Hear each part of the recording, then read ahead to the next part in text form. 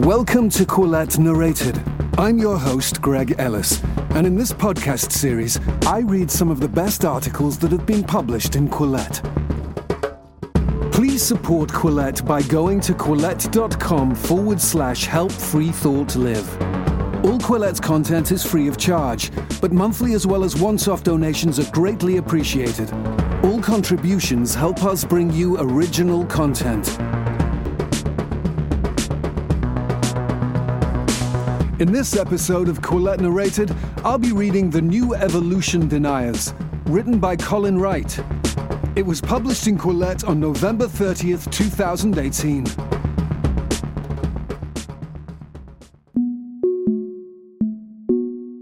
Evolutionary biology has always been controversial.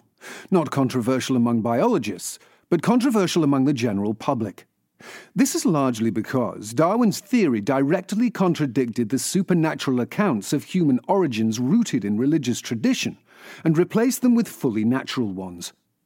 The philosopher Daniel Dennett has described evolution as a sort of universal acid that eats through just about every traditional concept and leaves in its wake a revolutionized worldview, with most of the old landmarks still recognizable but transformed in fundamental ways. Fearing this corrosive idea, opposition in the US to evolution mainly came from right-wing evangelical Christians who believed God created life in its present form as described in Genesis. In the 1990s and 2000s, there were repeated attempts by evangelicals to ban evolution in public schools or teach the so-called controversy by including intelligent design, the belief that life is too complex to have evolved without the aid of some intelligent designer, i.e. God, in the biology curriculum alongside evolution.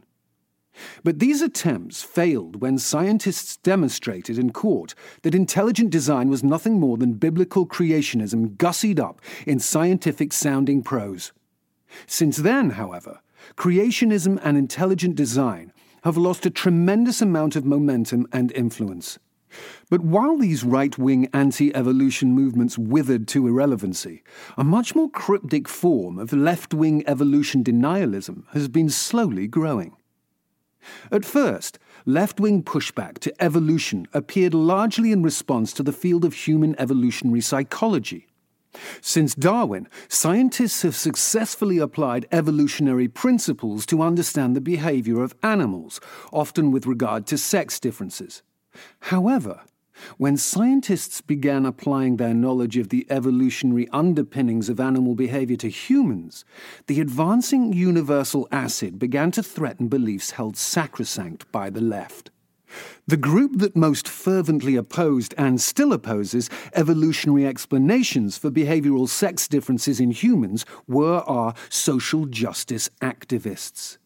Evolutionary explanations for human behavior challenge their a priori commitment to blank slate psychology, the belief that male and female brains in humans start out identical and that all behavior, sex-linked or otherwise, is entirely the result of differences in socialization. This stance is maintained by the belief that evolutionary explanations for sex-linked behavioral differences are biologically essentialist, which is the fatalistic notion that biology alone directly determines our behavior.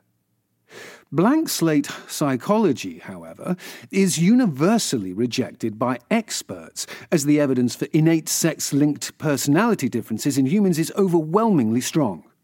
But experts also universally reject that this view demands we embrace biological essentialism because the environment does play a role, and observed sex differences are simply averages and overlap tremendously between the sexes.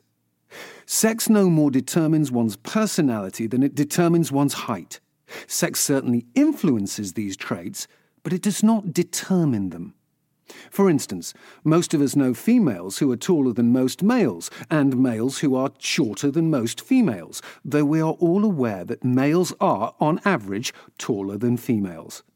In humans, the same is true for behavioral traits.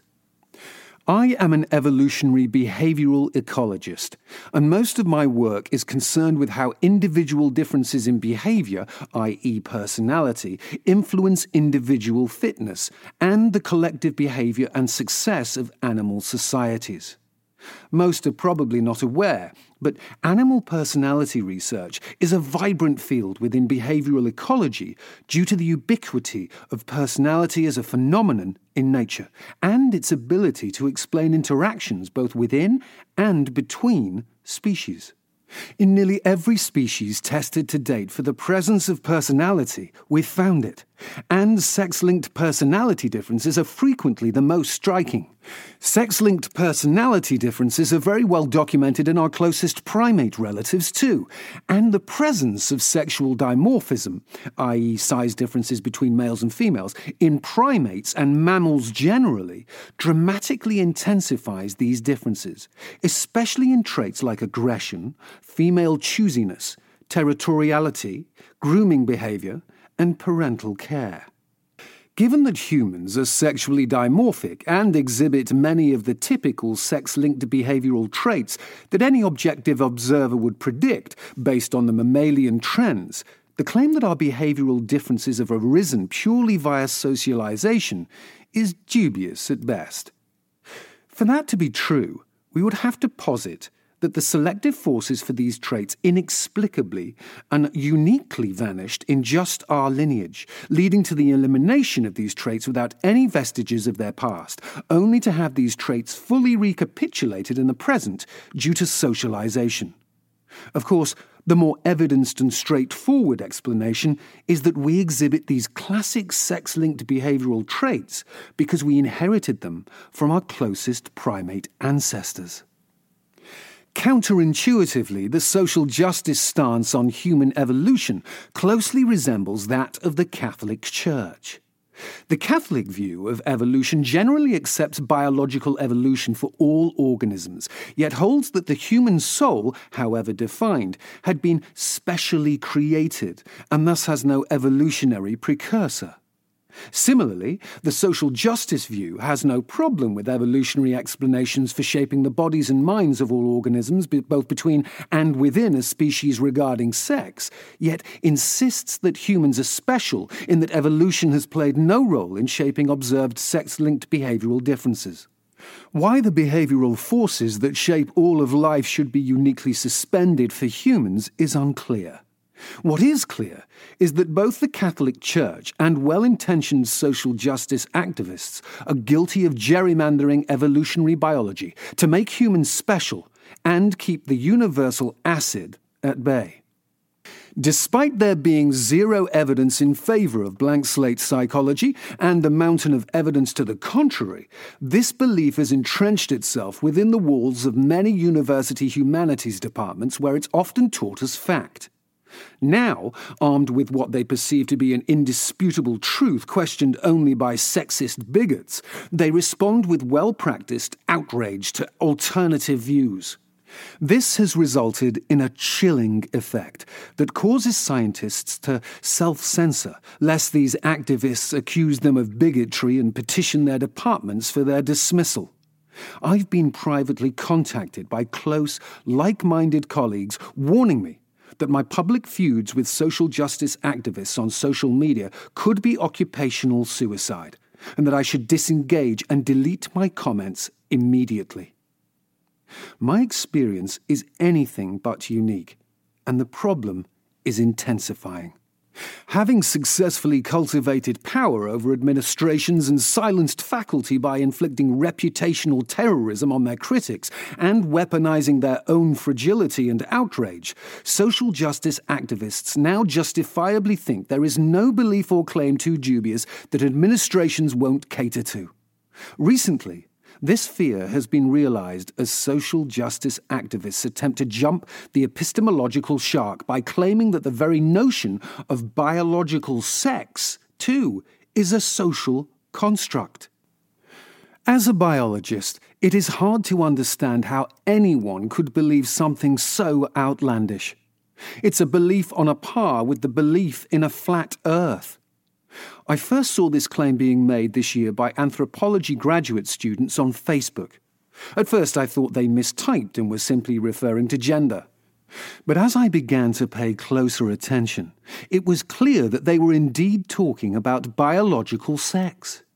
Over the next several months, it became apparent that this view was not isolated to this small friend circle, as it began cropping up all over the internet. In support of this view, recent editorials from Scientific American, an ostensibly trustworthy scientific and apolitical online magazine, are often referenced. The titles read, "Sex Redefined, the idea of two sexes is overly simplistic," and "Visualizing sex as a spectrum." Even more recently, the most prestigious scientific journal in the world, Nature, published an editorial claiming that classifying people's sex on the basis of anatomy or genetics should be abandoned and has no basis in science, and that the research and medical community now sees sex as more complex than male and female. In the Nature article, the motive is stated clearly enough. Acknowledging the reality of biological sex will, quote, undermine efforts to reduce discrimination against transgender people and those who do not fall into the binary categories of male or female, unquote. But while there is evidence for the fluidity of sex in many organisms, this is simply not the case in humans. We can acknowledge the existence of very rare cases in humans where sex is ambiguous, but this does not negate the reality that sex in humans is functionally binary. These editorials are nothing more than a form of politically motivated scientific sophistry. The formula for each of these articles is straightforward.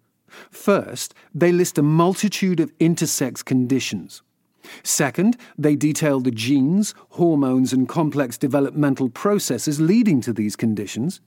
And third and finally, they throw their hands up and insist this complexity means scientists have no clue what sex really is.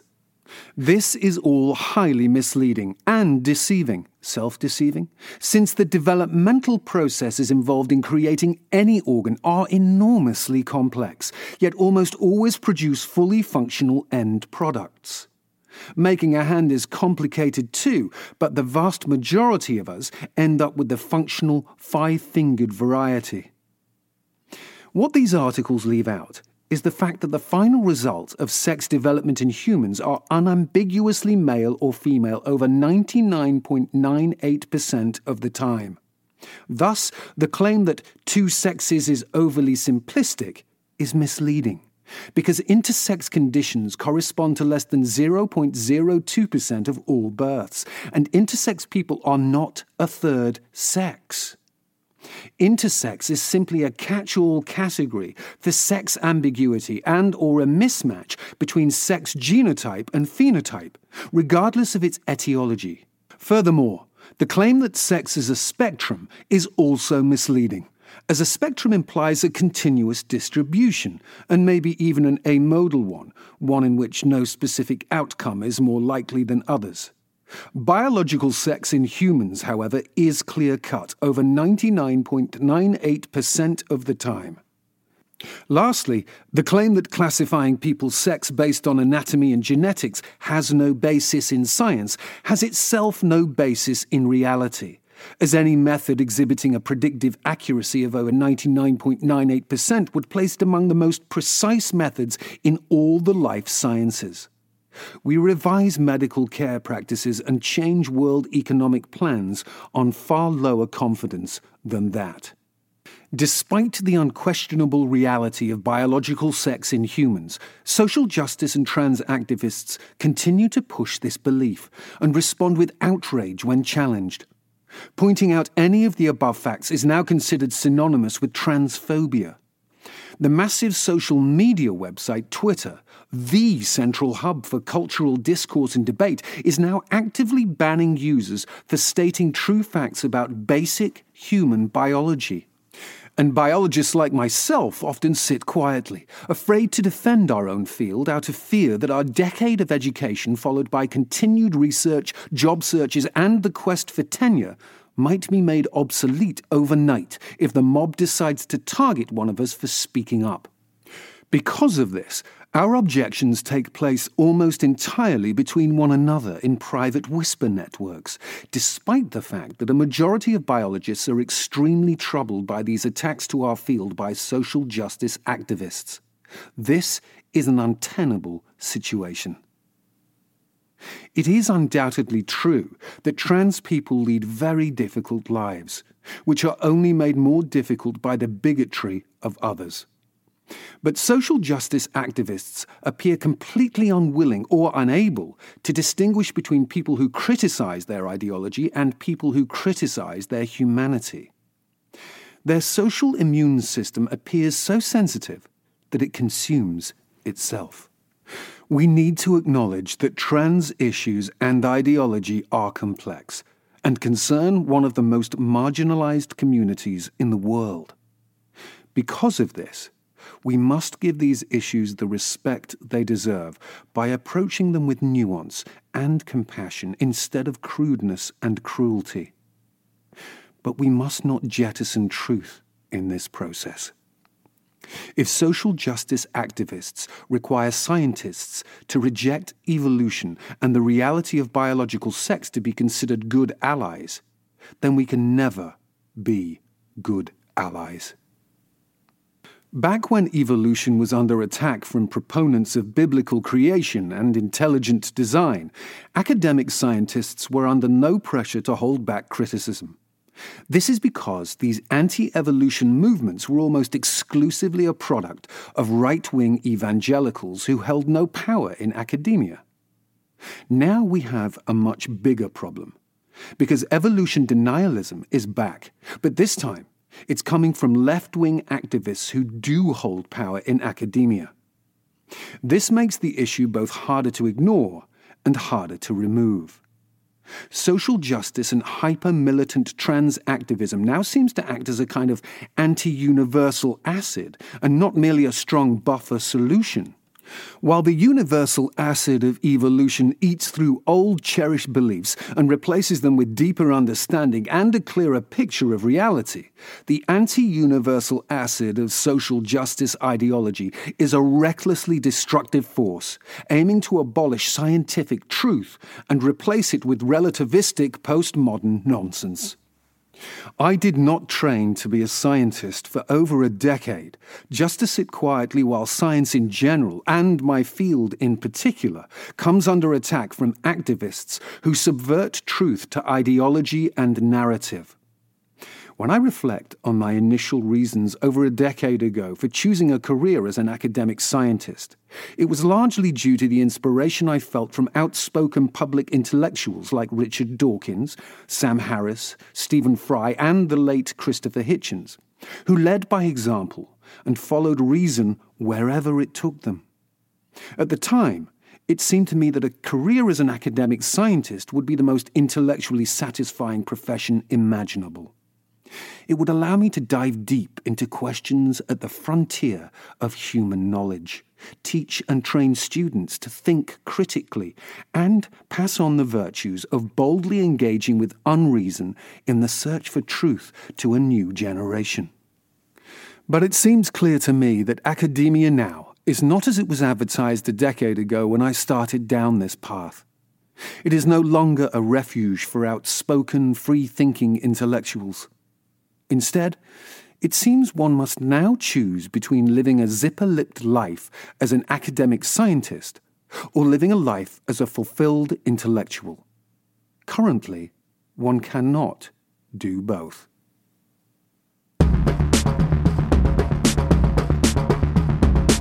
Thank you for listening. And remember, we don't charge anything for Quillette's content, but monthly as well as once-off donations are appreciated. Please support us by going to quillette.com/help-free-thought-live. All contributions, however small, help us bring you original content.